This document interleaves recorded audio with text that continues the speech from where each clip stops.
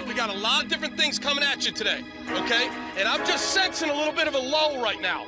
That. We don't got time for that. All right? Let's go. Crank it. Crank it, Glenn Cross. Woo! Ladies and gentlemen, can I please have your attention? I've just been handed an urgent and horrifying news story. And I need all of you to stop what you're doing and listen.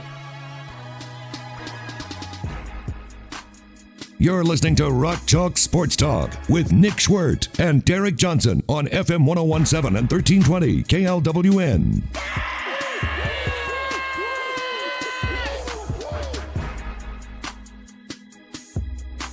What's happening? Welcome, Rock Chalk Sports Talk on a Tuesday. Happy Memorial Day weekend. Extra day never makes you feel better on the way back in. Right? Like they reward you and say, here's an extra day off. Why we get the day off?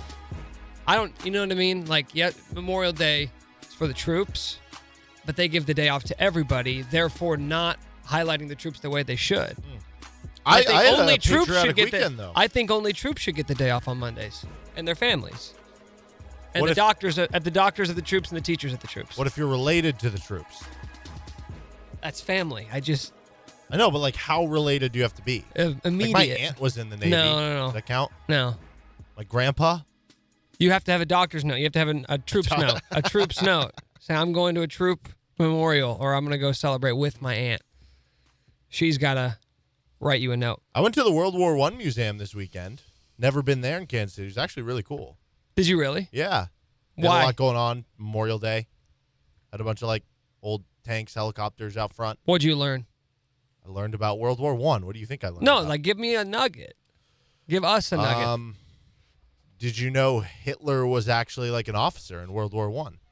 Really? And that is part of why he went so crazy. Well, take a guess. That is part of why he went so crazy, because after World War I, Germany was so downtrodden economically because of all the sanctions imposed on them because of World War I. Everybody like basically fined them, and he kind of led the charge of like, this isn't our fault. We didn't do it, so we want to uprise against it. I've never been much of a Hitler fan myself. No, neither have I. Personally. Bad guy. Yeah. I think we can say that safely. Yeah. You know, I don't like to cast aspersions on any one individual, but that guy certainly rubbed me the wrong way. Hey, big weekend for KU football. Or should I say Buffalo football? I don't really know who is getting the raw end of the deal here. But KU landed a bunch of transfers formerly of Buffalo.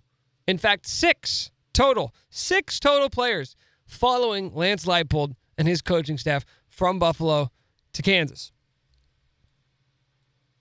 Most notably, offensive lineman Mike Nowitzki, no relation to the big German from Dallas, which is a little redundant. Mike Nowitzki, 6'5", 295.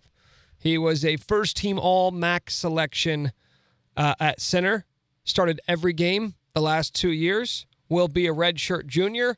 And you would figure not just an immediate starter for the Kansas offensive line, but their best offensive lineman, considering they had the worst offensive line in the history of mankind, or at least the history of organized football last season.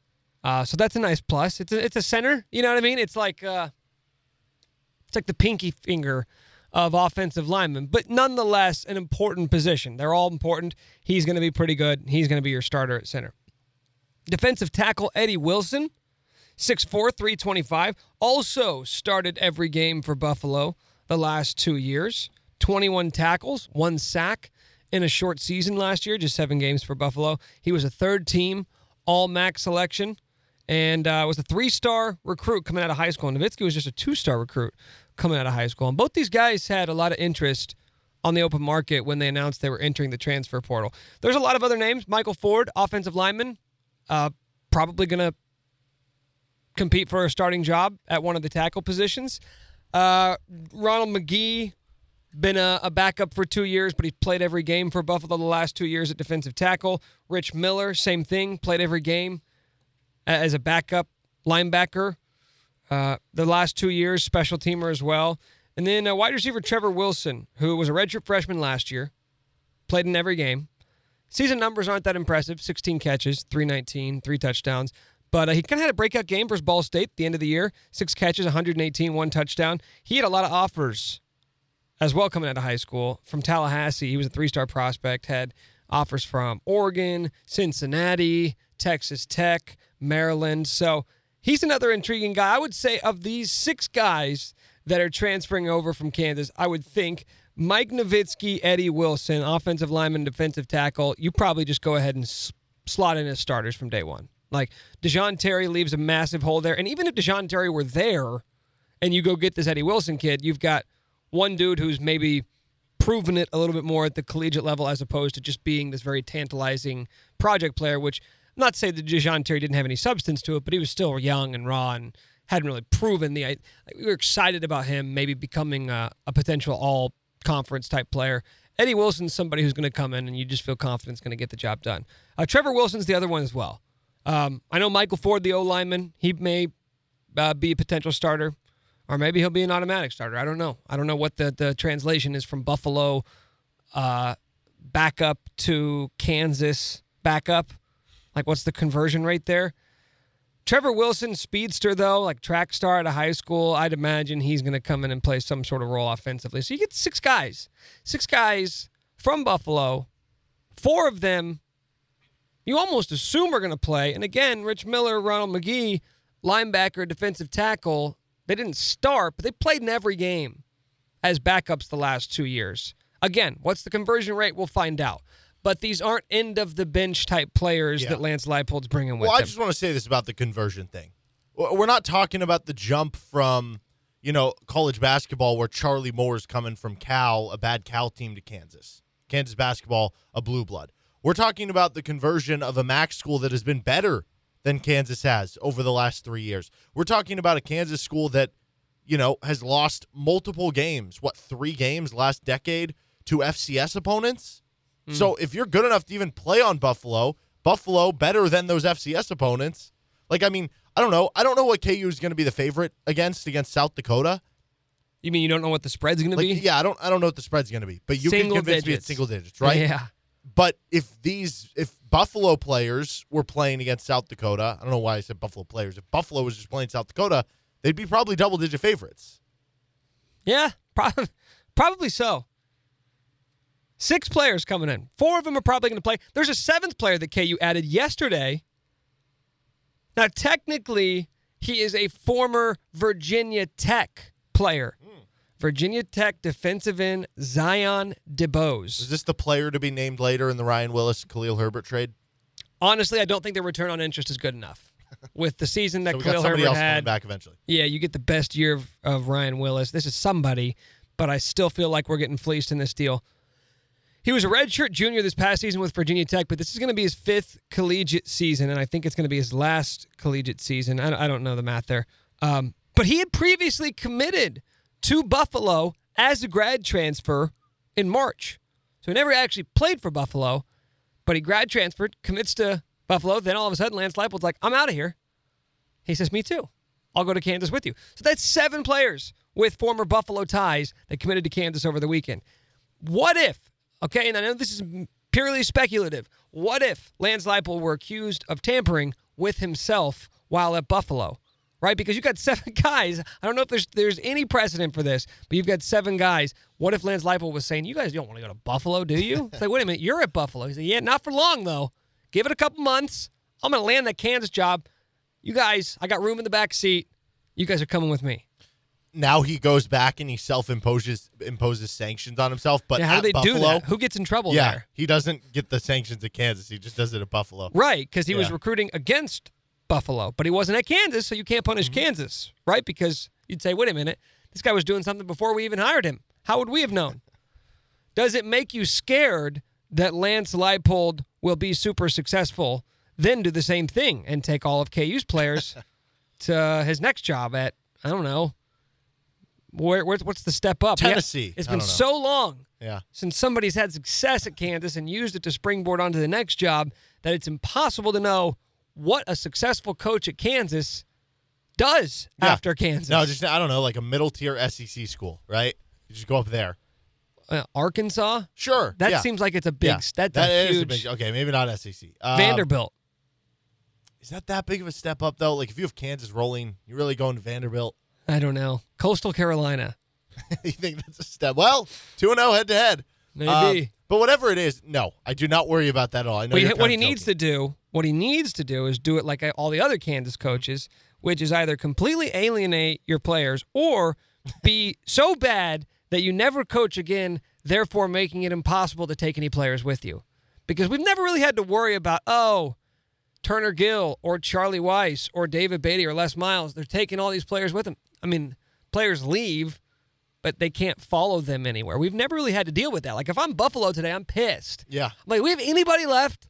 Do we have anyone left over they're like, from the we Lance could have Leipold been a top 25 team this year. But no, I do not worry about that. You know why you don't worry about that if you're Kansas? Because if Lance Leipold is good enough to take another job, at that point he'd be 60 years old. If he is good enough to make a jump at 60 years old somewhere else after having success here, that means things went pretty well. Yeah, what does it matter if he's 60 years old? How about just the first part? If he's good enough to go get another job anywhere else. Somebody brought that up to me when KU was sort of down to like the finalists for the job, when it was Lance Leipold and Jeff Monken and I don't know who else was out there. Willie Fritz. Was he in the Skip Holtz? Fritz, Monken, Skip Holtz. Somebody said to me, well, they need to take whoever's going to be here the longest, whoever's the youngest, because if this guy's going to have success and then be gone in 5 years, then and you're just turning it over again. Like, wait a minute. So you can't just scoff at the first part. Well, if he has success and then this happens, I go, wait a minute, let's focus in on that line first. If he has success, then, well, first off, it would be the most successful hire Kansas has ever made, regardless of how, the most successful hire in the past 12 years, regardless of how long he's here. Furthermore, if the guy has success, you are then hiring from a more qualified pool of coaches. Therefore, you're in a better position than you were when you hired him. So, yeah, I don't really think that's going to be a problem. But it is sort of interesting now that you're getting these guys in, and it's a different feeling. And I mean that seriously. It's justified in feeling different than when Charlie Weiss came in and brought Dane Christ from Notre Dame and brought in Jake Heaps from BYU and brought in all these JUCO All-Stars. That was different, even though we were very excited about that. I mean, Dane Christ didn't have success at Notre Dame, and he was a quarterback who was kind of gotten. Jake Heaps was, I think, like an all-freshman. What conference was BYU in at the time? They were in the WAC at the time. Yeah, it was like all-freshman conference WAC team. I was like, okay.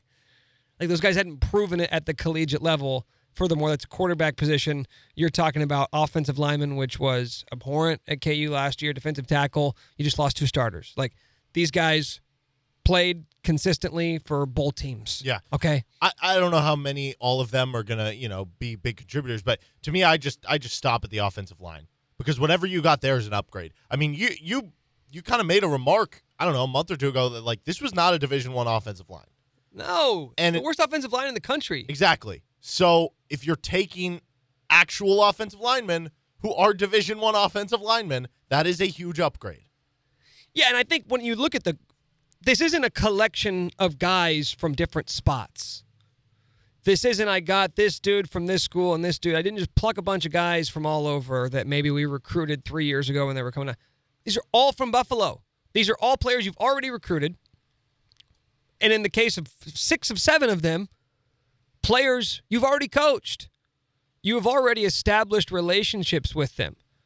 And the fact that they're all willing to follow you from Buffalo to Kansas, which you can say, well, you're going from the MAC to Power 5, so who wouldn't want to make that jump? Lots of guys, because Kansas offered these guys at high school, and a lot of them chose Buffalo. And I don't know if you checked lately, Buffalo had quite a bit more success in the past 5 years than Kansas has had. So there's a lot of guys who wouldn't be interested in making that leap, but they're doing it to be with these coaches. It's not necessarily a Lance Leipold thing. It might be. But it's probably more about your position coaches, right? Like Scott Fuchs, am I saying that right? Well, I'm not going to say it the other way. It's the easy way to say it. It's the safe way to say it. Like Mike Nowitzki and Michael Ford, following them, like you can go read the quotes. And they said, they talked to John Kirby of J.X. Slant, and they said that, the relationships with their offensive line coach was a big reason why. The relationships with Lance Leipold was a big reason why they made those jumps. That bodes well for the future of establishing relationships with players. We're going to talk to Kevin Flaherty coming up in the next hour about some of this. But when you look at the idea of the coaching change and just naturally expecting players to leave, especially with the one-time free transfer rule, when Dejon Terry and Marcus Harris left, it sort of felt like the floodgates were about to open and everybody was going to come poach all KU's best players. But then nothing really happened. Like, when you look at the players that you needed to retain, I look at Karan Prunty at cornerback, freshman All-American. I look at Kenny Logan, your leader defensively at safety. I think that was a big reason why things have stayed together. They're still here. Yeah.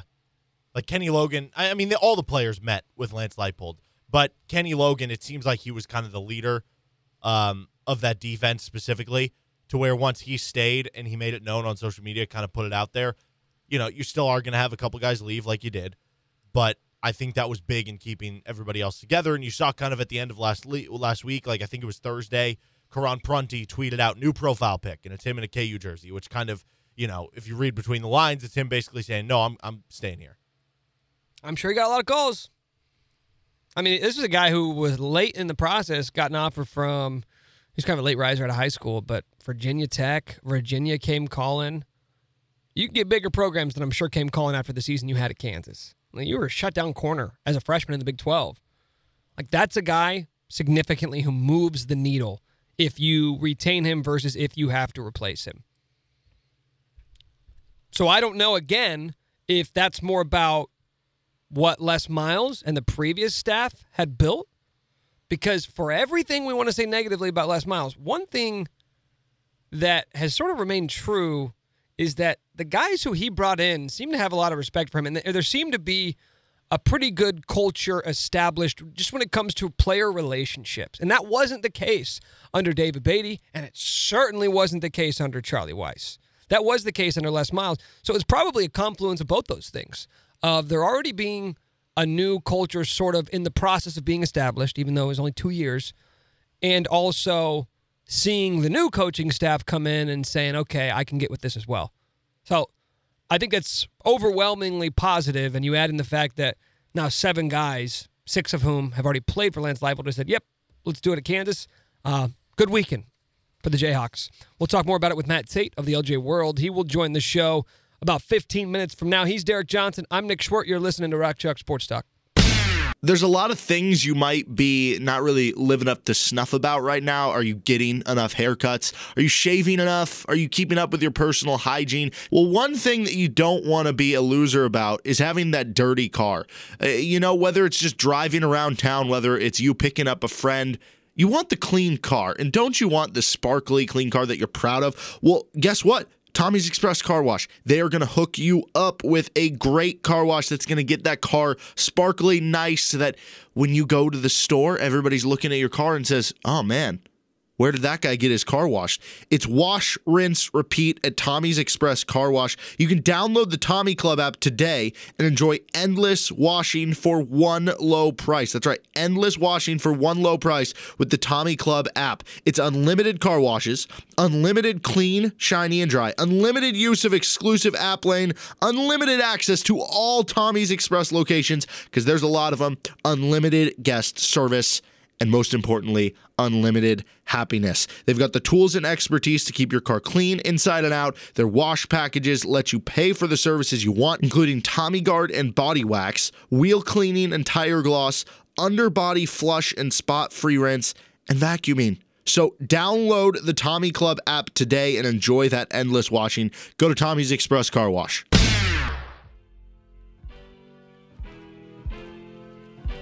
You know what's interesting? Today, June 1st, which means players can now go on official visits, and I think unofficial too, for high school football recruits who haven't been able to do that since March of last year.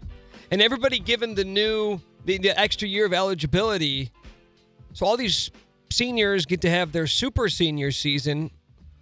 The NCAA allows these programs to be over the 85-person scholarship limit this year, but that's only for this year. The next year, it goes back to 85, and all these schools are either going to have to bring in really small recruiting classes, or they're going to have to run guys off. But not Kansas, because all we've heard from the last two coaches are about how the scholarship numbers were a crutch. And I think, scholarship numbers can be tricky, but I think after this year, Kansas should be pretty close to that limit. Not this year, but next year. In 2022, they're going to be pretty close to normal. Now, it's not all about volume. It's about, quality over quantity, and that's going to take some time.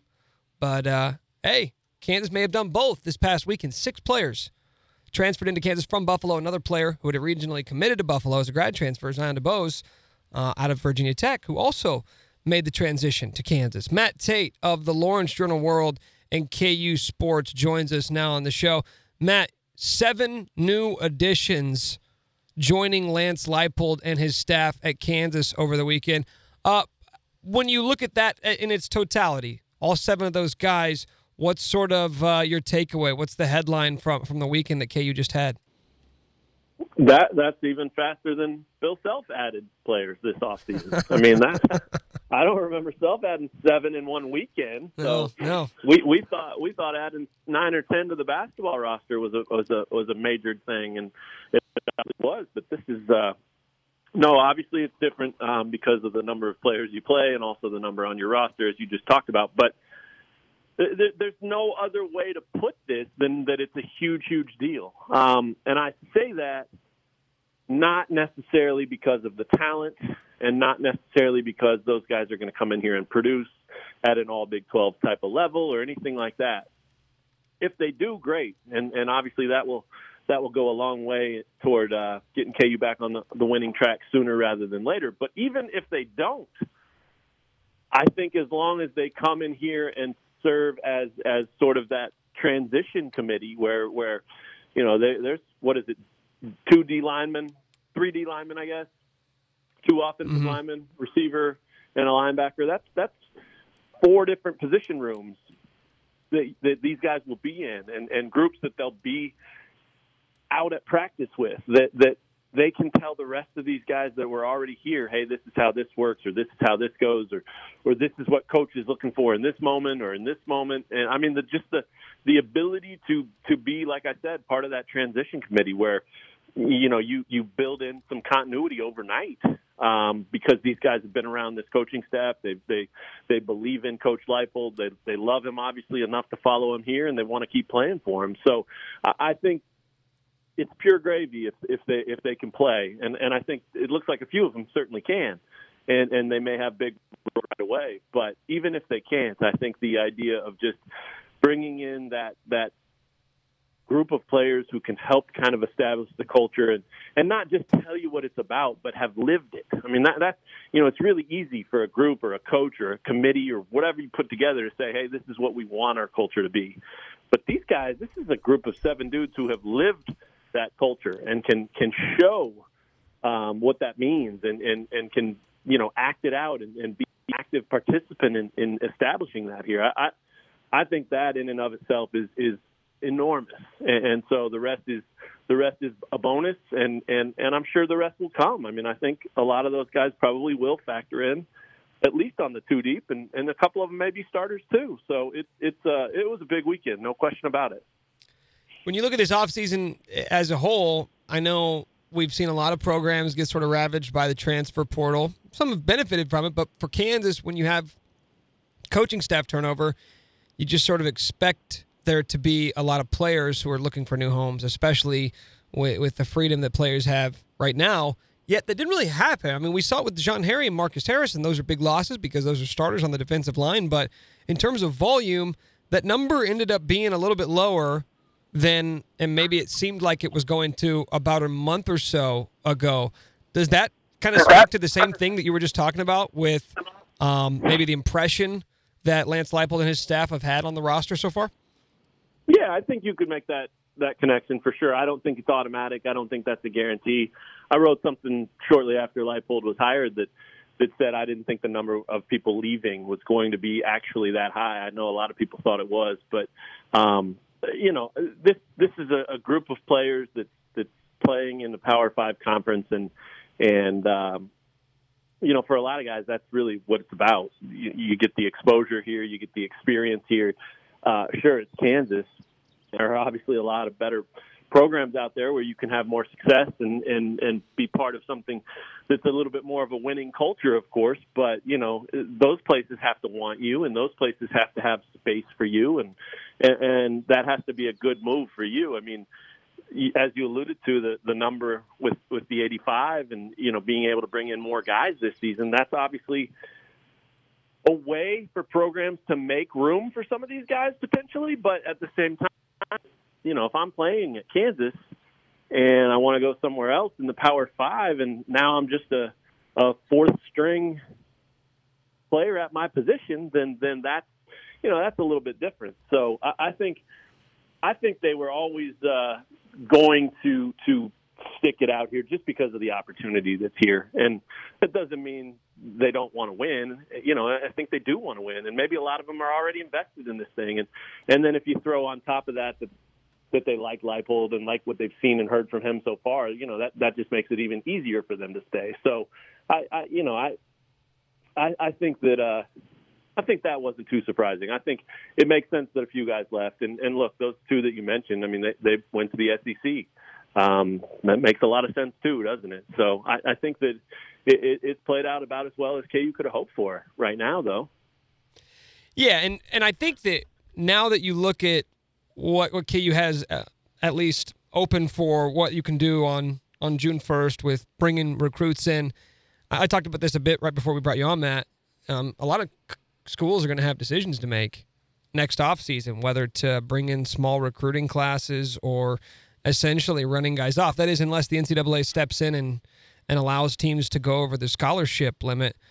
As Lance Leipold and his staff sort of embark upon their first real opportunity to recruit and bring guys on since taking over, what do you kind of expect the emphasis to be in a shortened offseason here over the next month or two? Recruiting-wise? Recruiting-wise. Oh, my gosh. I don't have any expectations. I'll be honest with you. I mean, I think, they're I'm sure they're probably looking at every position because, this is as much as they have players in position here that have played and some experience and some young talent and things like that, it's really starting from scratch for them too. And so as far as bringing in the types of players they're used to recruiting and they like to bring in and all of that stuff, I think that that's a bigger, broader picture, right? Like we're talking 3, 4, 5 year plan, not just one off season where you kind of got started late. So I don't have any expectations other than that they're going to look for guys at all positions that are guys that they're used to coaching. I don't think it's necessarily, we're in the Big 12 now, we've got to go find a bunch of Big 12 types of players. And I mean, I'm sure that's part of it, but really part of the reason that the hire was so appealing and part of the reason Leipold was hired is that he has a system and he has a plan that has proven to work. And so, if this opens doors by being in the Big 12 to him being able to get different players than he maybe did at Buffalo, I'm sure he'll be open to that, but I don't think it's pin your ears back and go crazy just looking for guys you're not used to recruiting. I think it's let's go find the guys we've won with in the past, and whether that's at Wisconsin Whitewater or Buffalo or whatever the case may be, there is a type of player, and I'm not talking necessarily physical dimensions and size and things like that. I'm just talking about the personality, the mindset, that type of thing. They're looking for the guys that they're used to winning with and coaching and developing. And so, I don't expect that to change at all. But there's certainly some new doors that could be open. So I think that's why it's kind of a blank slate and a fresh start. And as much as he's going to continue, I think, to try to work his plan that has obviously served him very, very well, I think he will tweak it a little bit as time goes on. But I don't know if he has time to make major overhauls to that plan right now. I mean, maybe little subtle things along the way, but I think right away, I think they'll probably keep doing a lot of what they've in the past and what's worked in the past. So, that's something we've got to find out too. I barely know the guy myself, so it's hard to say too much of what to expect when I haven't even been around him that much. But I do think that they're looking for football players. They're looking for guys that will buy into this culture and guys that they can coach up. And in a lot of ways, I think that's the job at Kansas. It's development. So if that means you go find a tight end who you turn into an offensive tackle,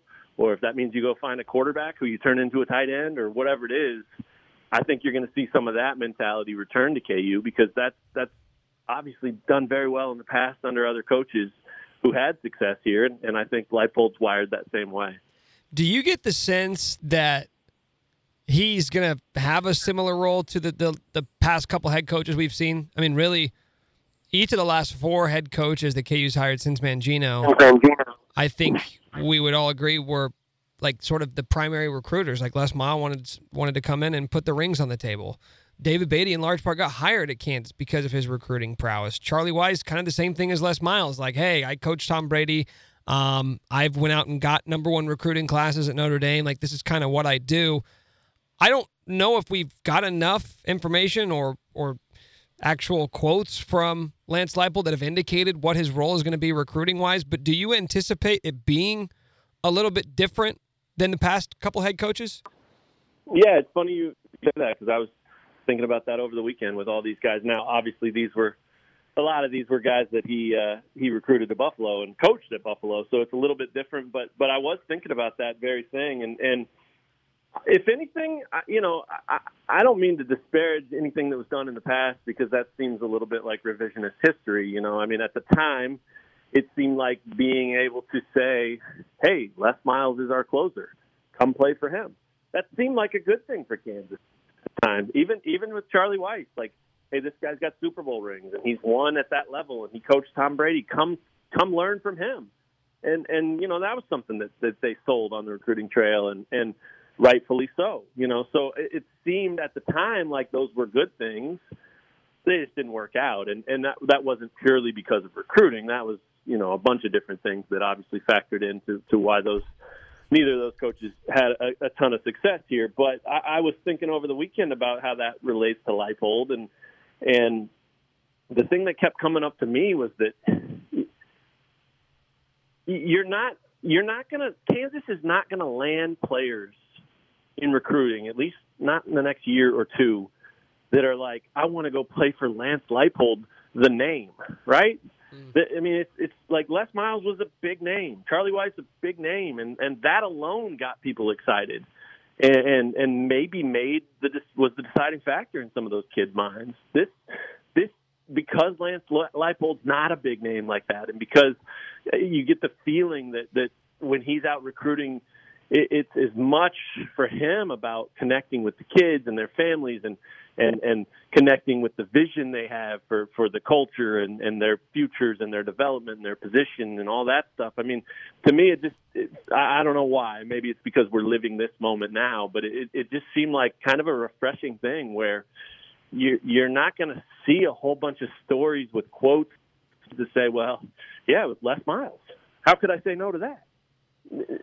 That's the Lance Leipold name doesn't carry that same thing. So when you get kids to commit to Kansas now, they're committing not to Lance Leipold, but to the Lance Leipold way of doing things. And to me, I mean, again, maybe that's just because that's what we're living right now. But to me, that sounds like something that gives you a better chance to find the right guys and to find some guys that here day one ready to just absolutely sell out and buy in and be all about the culture and the program and be good teammates and all that stuff. And maybe that's not the way it works out. And who knows, maybe he'll go crazy and win a bunch of games his first 2 years, and all of a sudden Lance Leipold in Kansas will be big names. But at least as of right now, it just seems like that could be a really refreshing change of pace for some of these kids, because they're picking the school, they're picking the program, they're picking the opportunity, they're picking the development, the potential, all those things that they're going to get or they should get out of this staff, instead of just picking the name that sounds cool on their signing day. Les Miles wants me or Charlie Weis wants me. I mean, that's all great, but I think this will be cool to see if this works out any better. Yeah, it's interesting. It doesn't necessarily make those types of players better, but it makes them different. Like you're recruiting different type of guys who want to play for, a way of coaching than a name, right? Than a specific guy or a resume. Yeah. He is Matt Tait. Go ahead, Matt. I was just going to say, I think it'll be really interesting. I mean, we don't have enough data or there's no scientific data that says one is right and one is wrong. It's just kind of, you look at the way it's been done and the way it's worked out, and it's easy to say that wasn't it. So we'll see how interesting it gets with this being the way. But you see what these Buffalo guys are saying, and for them it was about relationships. It was about the connection they made with him.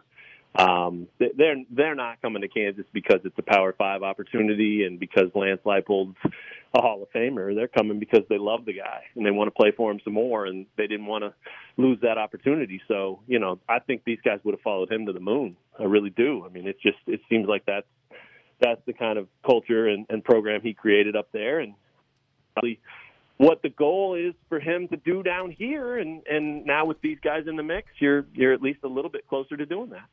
Well said. He is Matt Tait, LJ World, KUSports.com. Appreciate it, man. All right, you bet, man. Thank you. Have a good week. All right, that is Matt Tait of the LJ World. Yeah, it's weird, man, because I agree 100%. He doesn't bring that same name recognition or that cachet that maybe you had with Les Miles, where you think, okay, you just call. You say, I'm Les Miles. Kids are going to automatically pick up the phone and at least hear you out.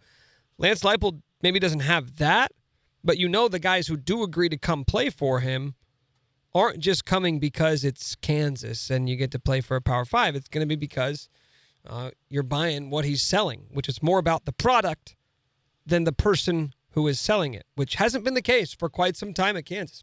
You're listening to Rock Chalk Sports Talk.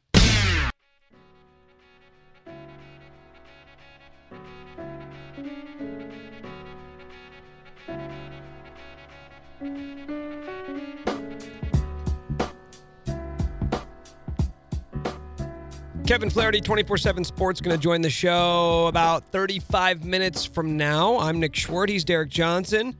You're listening to Rock Chalk Sports Talk. I was in Colorado this weekend, and it's funny, man. It doesn't matter where I'm at. It doesn't matter where I go.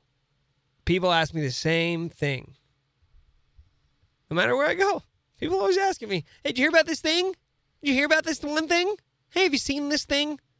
What do you think about that? I'm always like, man, no, I didn't hear about it. Nobody has time to just hear about everything. And it's like, what do you want to say about it? You clearly have an opinion on it. You brought it up. So why don't you just tell me what you think? Because personally, I don't have time to care about everything. Neither do you.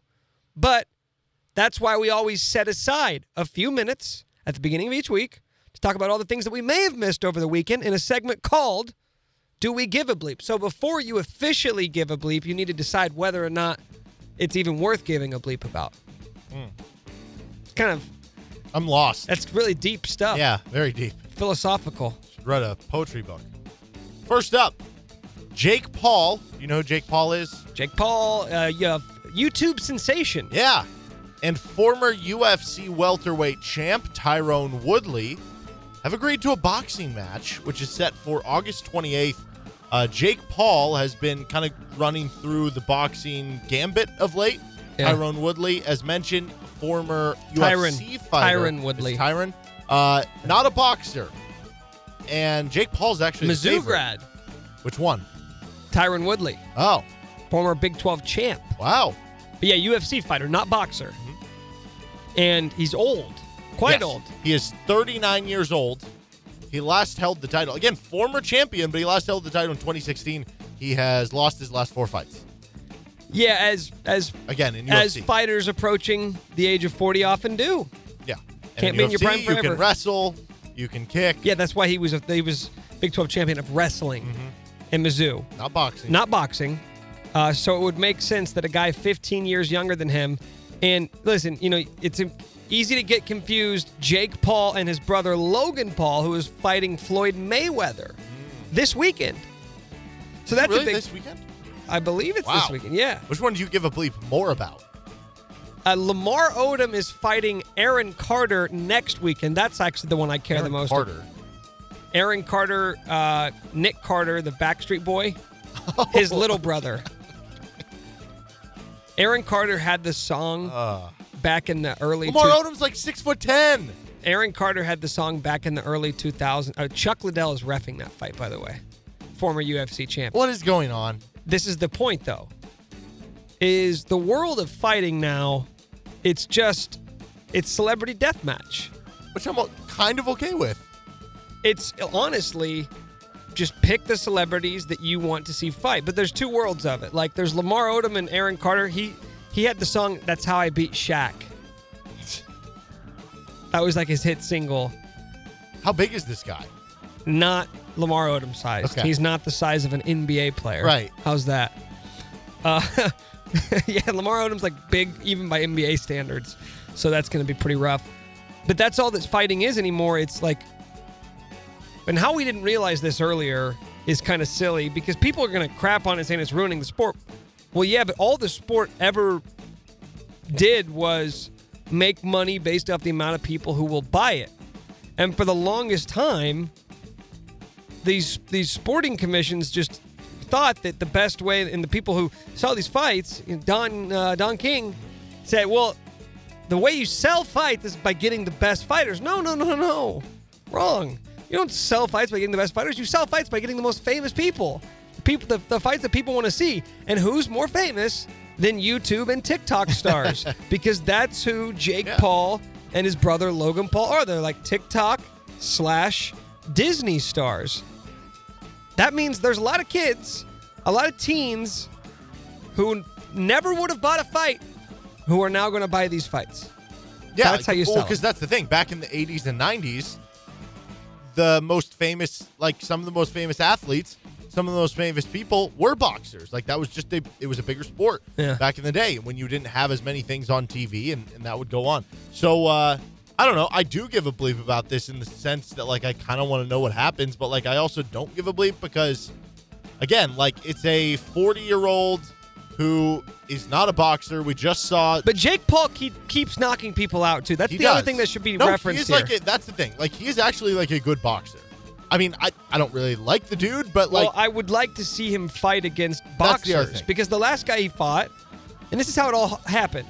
The last guy he fought was the same type of dude that he's fighting now. Tyron Woodley, it was Ben Askren, who was a semi-retired UFC fighter getting in the boxing. Who was known for wrestling. Exactly. Yeah. So how do we know if this guy... I mean, clearly he's got knockout power because he's knocking people out and he's massive. But, like, I would like to see him against a boxer. But again, part of the allure here is he needs to keep winning. That way people want to keep watching him. Because if he were just like... He fought Nate Robinson was the first guy he fought. Former NBA player. Like 5'8". Yeah, who was never trained, not like have any formal training whatsoever. So it's like, okay... If you put him against a boxer and he loses, then you're not going to be able to keep selling these fights. But if you put him against these washed-up UFC fighters and he keeps winning, because I don't think Tyron Woodley has any desire to win this fight. Like, I saw the promo, and in the promo, it said that Tyron Woodley has a podcast called Morning Wood, and he hosts an internet show on TMZ called Hollywood Beat. Okay. This isn't just a semi-retired UFC fighter. This is a guy who is trying to make a name for himself out of UFC. What better way to do that than to fight against like the most popular kid on the internet? It's just like this is what combat sports is now. So that's what this is setting up. Jake Paul can win this. Floyd Mayweather kicks Logan Paul's butt, and then we get Floyd Mayweather, Jake Paul. Is that what this is leading to? I guess.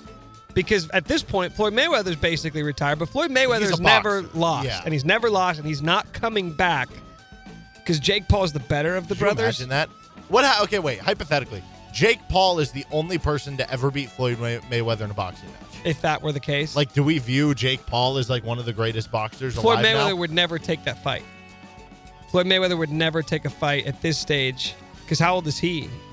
He's in his 40s. He's gotta be like 44. So he's not taking a fight and putting his undefeated record on the line unless he knows he's going to win. He's 44, yeah. 50-0. He's not going to fight this kid if he thinks he's going to lose. But I have no idea if he would lose. That's the thing. Like we said, Jake Paul, actually good boxer. But Floyd against a professional boxer, like, I don't know. Floyd Mayweather's 5'8". Jake Paul's 6'1". Are they even in the same class? You have to meet in the same weight class. So, like, Woodley, I think when he was in the UFC, he was like 170, 180. But he's getting up to 190. I always get surprised by how small these boxers are. Like, I remember with the Mayweather-Pacquiao fight, weren't they both like 150 pounds? Yeah. Like 155 pounds. Like, oh my gosh. These guys are so tiny, yet quite lethal. But I'm not going to watch any of this stuff. I don't want to pay for it. That's it. I'm just not going to pay for it. But, like, if I had a friend text me and be like, hey, I bought the fights, you want to come over and watch it? I'd be like, yeah. Exactly. Let's do it. So, I guess I give a bleep, but I also don't. If somebody has an illegal stream for me? Then I give a bleep. Hey, Chelsea had a good weekend. Chelsea. Yeah, what was your favorite thing that Chelsea did this weekend? The soccer team. Yeah. They won. Yes. Blue. The Blues. Yeah, both teams were blue. Yeah, but they say... yes, come they on, say you go Blues. Go Blues. Come on, you Blues. Come on, Blues. Come Yeah. on, Blues. Yeah, they won the Premier League. No. They won the UEFA Cup. I mean, sort of. It's called the Champions League. Champions League. Yes. Not the Super It is League. UEFA. Not No, the Super League. No, not happening. You know what? You're going to use this against me to my ignorance towards soccer and say, you know nothing about soccer. It's okay, well, how many leagues do I need to keep track of? Because I mean, this the is Chiefs like are only in one league. No, this KU is the basketball Champions is only League. in Like, one this league. is the league. But you know? okay, KU's in one league. The Boston Celtics only in one league. The Kansas City Chiefs are only in one league. The New York Yankees are only in one league. Yet these soccer clubs in Europe are in like 4 or 5 leagues, and I'm supposed to. I mean, technically, keep track of all. No, of them. I mean, technically, you could say the Chiefs are in 3 leagues. They're in the AFC West. They're in the AFC. That's their division. But it's their basically conference. like the same idea. They're all part of the same season. The Chiefs only play in one season. Yeah, and they're all part of the same season. The AFC West, what you do determines where you are in the AFC, and then where you finish in the AFC determines if you make it to the Super Bowl. So that's the same thing here. Well, not exactly. Okay, but, so you lied to me. You lied to me to make a point, and therefore it nullifies your whole argument. But there's too like, many leagues. If you win the AFC, you celebrate. You win the Premier League, you celebrate. But it's not as cool as winning the Super Bowl, which the Champions League is like the Super Bowl. So this was the Super Bowl. This was Yes, the this one is you want to win. This is every club in the world, right? You get invited if you're whatever place in your league. MLS. Except for the MLS, because they're not good enough. They wouldn't get invited anyway. No. Okay. So they beat Man City. Go Blues. Controversial. Yeah. Controversial, though. You know. With Pep Guardiola's tactics. But that's the name of the game. Yeah. You a big Tuchel guy? Absolutely. Yeah? I support every man or woman's right to choose. So you definitely give a bleep on that one. Absolutely. Go Blues. Universal Studios wants a Fast and Furious crossover with Jurassic World. Wait a minute. I thought that Fast and Furious movies were going to space next. Maybe. I don't know. One of them could be next, the others after. Vin Diesel. What about all 3? Hot rods, space, and dinosaurs. Why It's not? never been done. I did see the new... Did you see this new clip that was released earlier today from the new Fast and Furious movie? No. I won't spoil it for you. It's like a 60-second clip of Vin Diesel in like a lowered, I don't know, like Dodge Charger or something. And he flies off a mountain cliff with a wire like hooked to the bottom of the car, and he's basically swinging off like a rope. Yeah, you know those rope swings that you hang off a tree and then you jump into a lake or something? Yeah. It's like that with a car off the side of a mountain. Okay. He just flies off the side of the mountain, swings from one mountain cliff to the next. And even by Fast and Furious standards, it's one of the more ridiculous movie clips I've ever seen. And so you watch that, and you one of the Fast and Furious Like movies. Georgia the Jungle, but on mountains. I mean, if we're just cataloging here, one of the Fast and Furious movies, they parachute out of an aircraft carrier plane. No, not an aircraft carrier. A freight plane. I don't know what they're called. They in cars. Mm-hmm. They parachute in the cars. And in another Fast and Furious movie, they're in Dubai, and they jump one car. They just blast right through the window of a skyscraper into the next building. I don't see the issue here. And I think actually they are going into space in this next movie. Oh, okay. So you would look at all of those clips individually and say, ridiculous, could never happen. How'd they think of this? So how would that be any different if you have Ludacris and Tyrese Gibson in a Ford Mustang driving through the legs of a brontosaurus? Right. He's like, oh, bleep. No, that's what it's going to be. On us. That's what it's going to be. They're going to use a brontosaurus as a ramp. Oh, yeah, that's 100% happening. Are they fighting?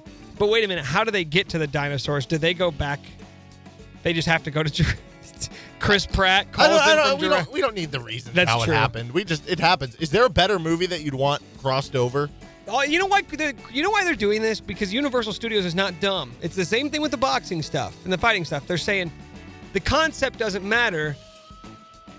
Popular movie franchises. No, but can you make like a crazier crossover for me? I want to see Godzilla merge with Fast and Furious. And Godzilla. But I don't think Jurassic Park or Jurassic World is any more ridiculous than Godzilla is. Okay, then merge all three. I want Godzilla part of the family. But you know Godzilla is way bigger than dinosaurs. Yeah.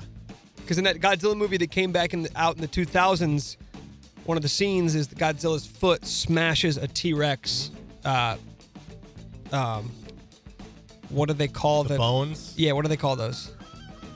Are you kidding me? How do we know? Fossils. There you go. I think. Yeah. So Godzilla's bigger, so I don't think a hot rod's going to do much good. But that's it, man. It doesn't matter how it works. They say, well, we've got two different audiences that there's probably a lot of crossover in, but both have proven us with their money and by buying tickets every time we put a new movie out that they are willing to accept whatever goes on in this world. So this ends with like Fast and Furious 15 in the year 2030 where they cross over with Avengers, right? That's like the end goal? Probably. But that's like a $10 billion movie. Yeah, I mean, but these movies already make a lot of money. Didn't when the latest the first Jurassic World movie came out? Yeah, it did really well. It broke every box office record, didn't it? Until the Avengers movie came out. Okay, last one. How about this headline for you? Plague of ravenous, destructive mice tormenting Australians. Vast tracts of land in Australia's New South Wales state are being threatened by a mouse plague that the state government describes as absolutely unprecedented. The risk is that the mice basically can go to all the farmland, devour the wheat, barley. I don't know what canola is, but apparently that's canola oil being harvested. Oh, okay, that makes sense. NSW farmers are projecting that it could cost them $775 million in value of the crop. The state government has already ordered a bunch of poison, but has yet to get it cleared. I was just about to say that.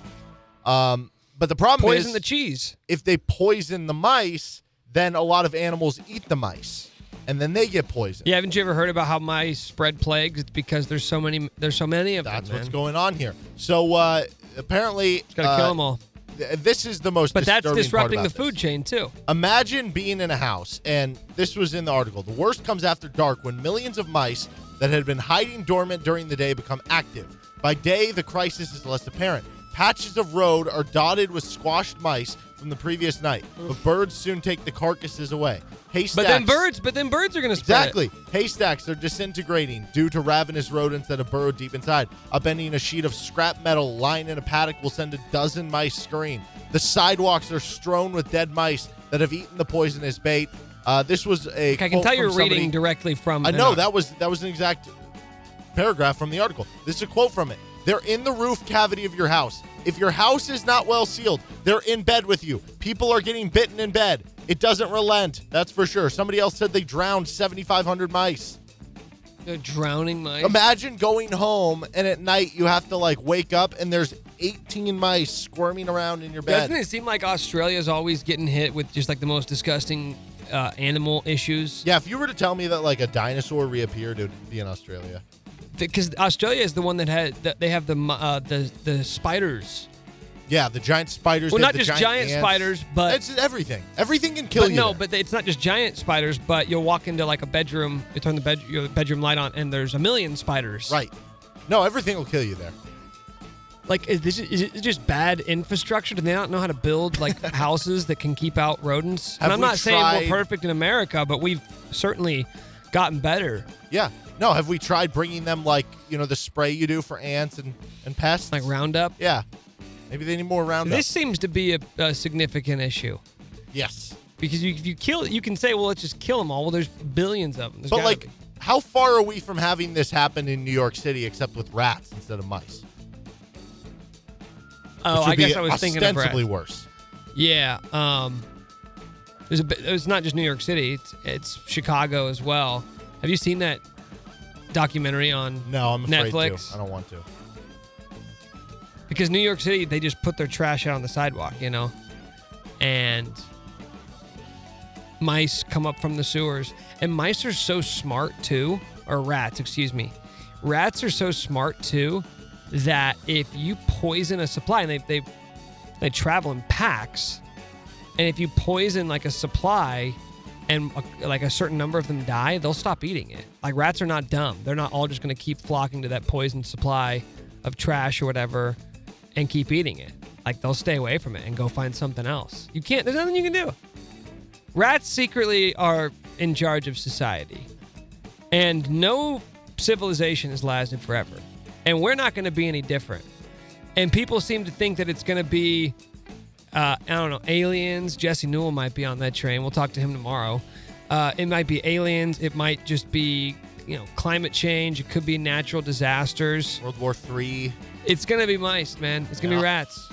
It's going to be rodents. They're going to be what ultimately causes the destruction of humankind. And it's sad to say, but, this case in point, Australia's first. And it's only a matter of time before those rats learn how to swim and make their way to North America.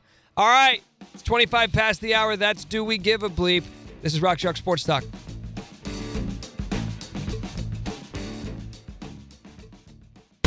So 6 former Buffalo players in total committed to Kansas over the weekend, and then a 7th, Zion DeBose, had committed to Buffalo as a grad transfer from Virginia Tech back in March. Lance Leipold and his staff head to Kansas, and so does he. So make it 7 in total committing to Kansas over the weekend. Kevin Flaherty of 24/7 Sports joins us now on the show. Kevin, would it be possible for Lance Leipold to actually have tampered with himself while he was at Buffalo by telling players to go to Kansas? Is there any precedent for that? There's not a ton of precedent for it, but I think one of the things that's highly encouraging about it is you have guys who are leaving a program that just went to a bowl game and coming into a situation where I think even the most optimistic people would say that Kansas is still a multi-year build. And yet, they seem to enjoy their experience enough, enjoyed the staff enough, or whatever else that they went ahead and sort of left the comfort of where they were at to go somewhere else and give it a try. And so I think that, that's certainly an encouraging thing in that I don't know, Nick, if Lance Leipold and this group, I don't know that they're going to be a staff that's going to go out and excel from a recruiting standpoint. And I don't mean that they're going to do poorly. I just mean I don't know that they're going to be the type of group that's going to put together, a temporary class like what the Louisianimals class was or whatever else. And so when that happens, what you need to do is you need to be smart with your evaluations. You need to develop the players you have, and you need to build those relationships.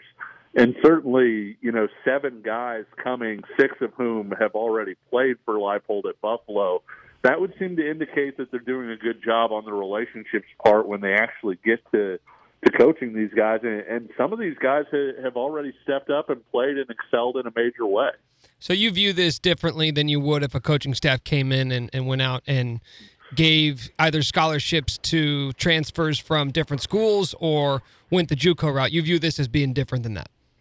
I do. There's still a little bit of worry, I think, in that with there being so many, without having the exact look at Kansas's scholarship numbers and their book for 2022.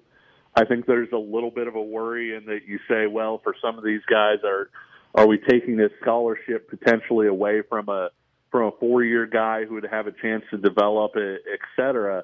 But at the same time, and that's just because there's so many of them. I think a guy like Nowitzki in particular, you're probably not going to land that guy on your best recruiting day, and he's certainly not going to be able to come in right away and play at the level that Nowitzki is able to. But I do view it as different from a coach just sort of saying, hey, we've got holes, let's grab these guys from 5 or 10 different schools. You look at, Kansas State, I think it has said, Chris Kleiman said that they would save around 10 scholarships a recruiting class to go out and get transfer players. You look at what Texas Tech is doing. I don't think a lot of people realize this, Nick. Texas Tech doesn't have a single player committed for the class of 2022. And a big part of that is how active they've been on the transfer market in terms of trying to go out and find guys all over the place who can come in and play right away. I don't necessarily see this as the equivalent of that. Several of these guys have, multiple years left. They're guys that can help form the foundation. And even beyond that, Nick, there's an advantage to bringing in 6 guys who are familiar with the staff, familiar with expectations, getting those guys into your weight room, into the meeting rooms, and having guys who already know what the expectations and what the culture is supposed to be. I think there's an advantage to that as well. You mentioned Nowitzki, spelled differently than Dirk, first-team All-MAC in 2020. I'm sure he stands out to you. How many of these guys in total, if we look at the 7 guys that KU's added over the weekend, how many of them moved the needle for you in the short term for Kansas? In the short term, I think you're talking about, maybe 2 or 3 starters out of that 7 right away.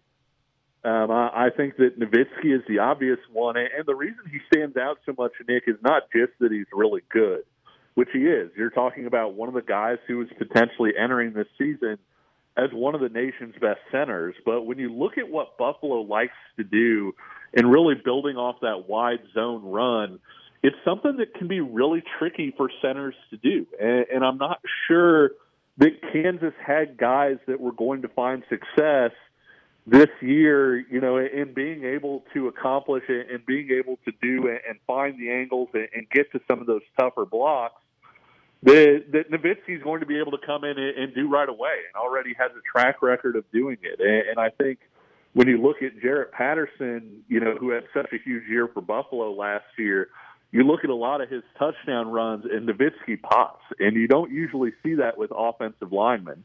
They say a lot of times the best thing about an offensive lineman is when you don't know they're there or don't notice them. Nowitzki is somebody you notice on tape because he's, on the move. He's washing a guy out. He's getting to the second level and laying key blocks. And so I think when you look at all of that, he's the star of this group. At the same time, I think that Eddie Wilson, the big nose tackle, is a guy who's almost, a like-for-like replacement for DeJoun Terry, which will be good. Another big-bodied guy, had some All-MAC All-MAC honors to him as well. He's older than Terry was, but at the same time, he's probably a little bit more actualized as a player right now at that same size. I think the Travis Wilson kid at wide receiver is really interesting because on his tape, Buffalo runs a lot of play action, and Wilson just runs by guys. He's got terrific speed out there on the field, but he's also interesting in that he's got a younger brother who is a highly sought-after prospect as a linebacker, I believe in 2023. And so when you look at that, a good move for right now, and that you're adding speed to a receiving core that I think we all can admit probably needs it a little bit. And yet at the same time, you're also potentially setting yourself up to give yourself a shot with a recruit on down the line. the Michael Ford kid, who is the young offensive lineman, was probably going to start at right tackle for Buffalo this year. And he's another guy that's really intriguing to me because he doesn't fit the physical dimensions of what you see for Big 12 tackles. He's 6'3", 285 pounds, but he's got tremendous mobility. And you can really see him move. He was a guy who played both ways in high school.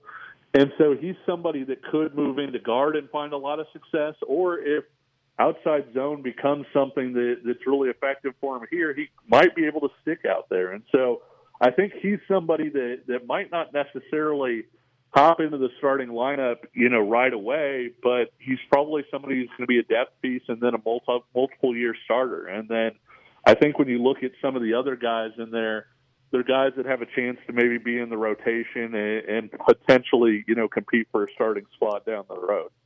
Big picture, do you think it would behoove this coaching staff to maybe go in on more guys like that who are a little bit undersized with the outside zone, just knowing that if you're going to go after the prototype Big 12 tackles, it's going to be tough to find ones that are as competitive as other ones and defensive ends across the Big 12. Do you feel like that's something that you almost expect Kansas to do, just knowing about the disadvantages that they're going to have recruiting-wise?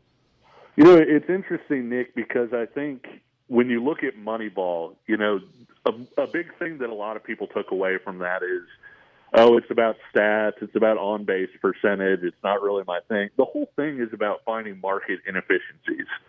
What things are overly valued, and so we don't want to spend our time or effort there, and what things are undervalued where potentially we can get greater return on our investment.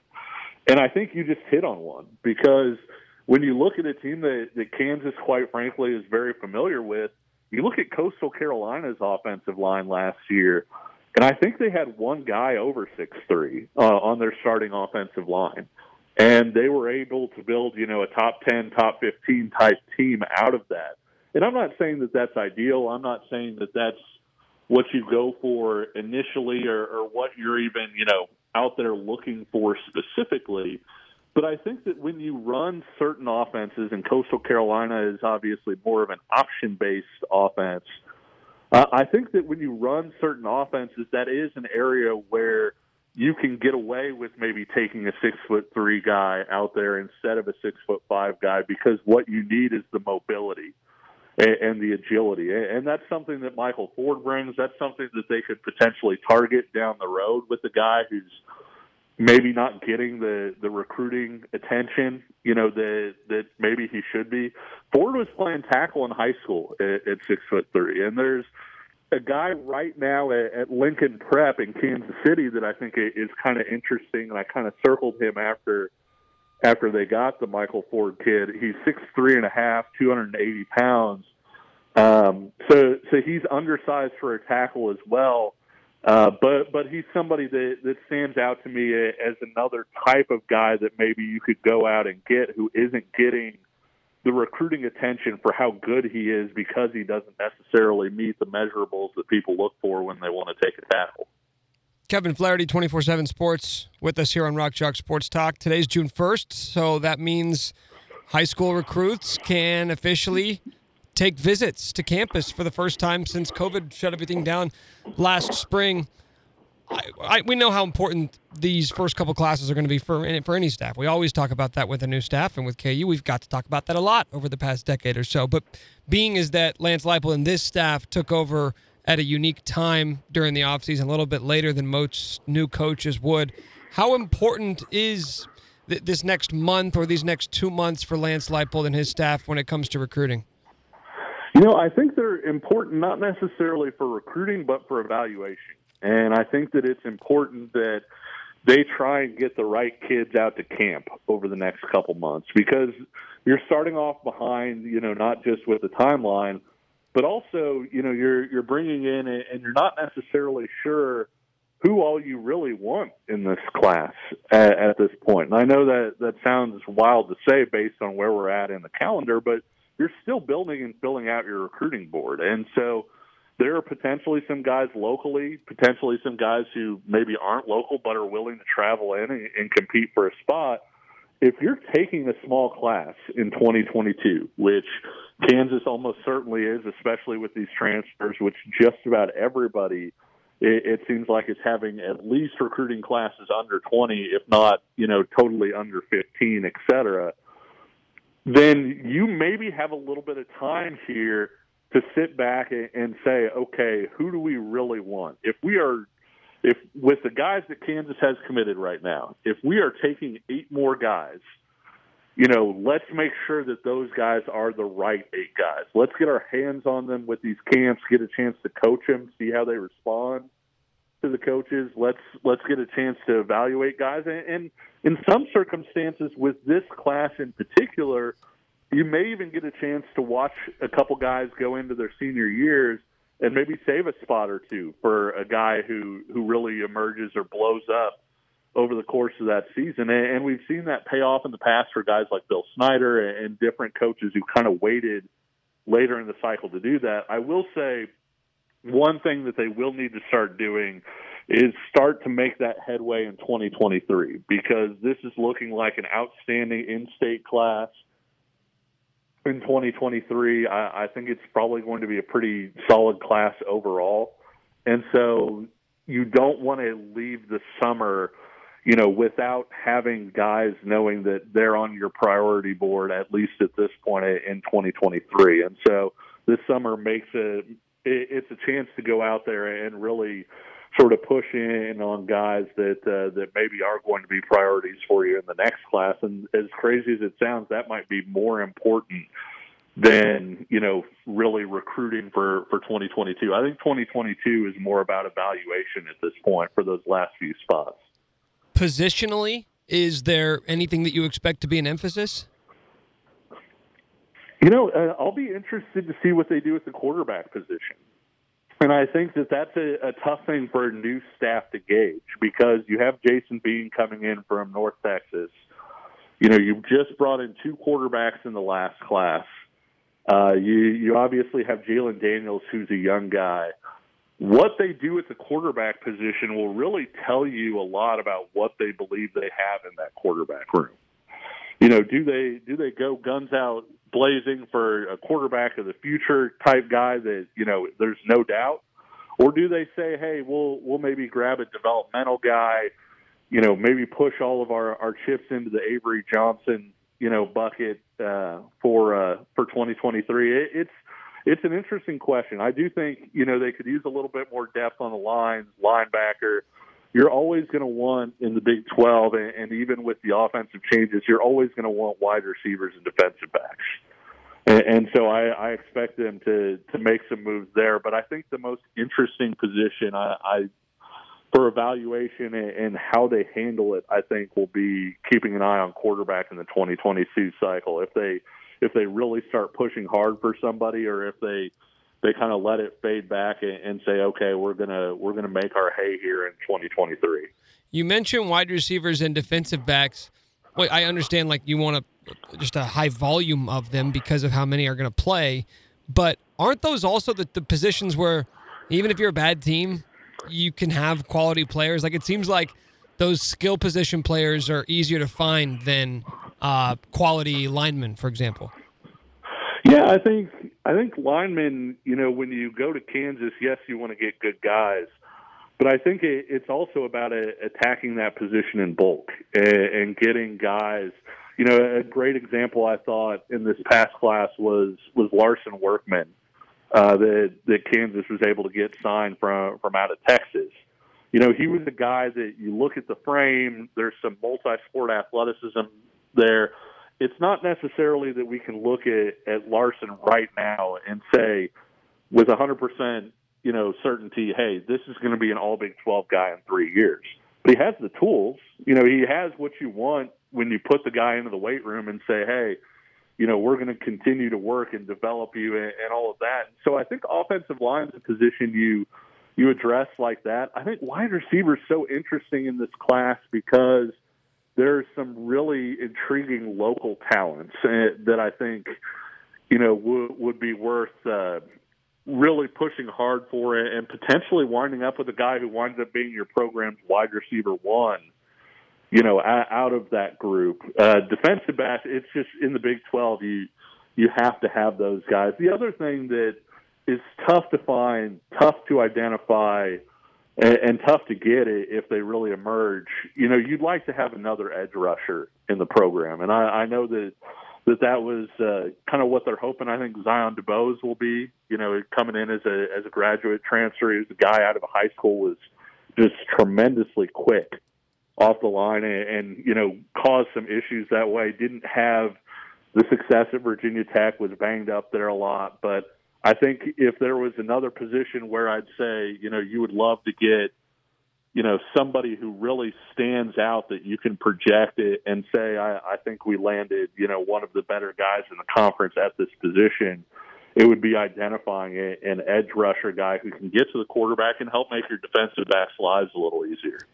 I don't want to get too ahead of myself here, but when we saw Dejon Terry and then Marcus Harris transfer out, two projected starters on the D-line, it sort of felt like maybe there was a mass exodus coming, which with the freedom of movement now and the turnover on the coaching staff, it's kind of to be expected for college football. Yet we haven't really seen anything since then, whether it's you're looking at talented players like Karan Prunty, I know is a name that a lot of people were thinking, okay, freshman All-American, a lot of teams would be calling him. Yet we haven't really seen that. Like, I don't want to get too ahead of myself here, but have you been at all surprised by the fact that there hasn't been as many guys electing to leave Kansas?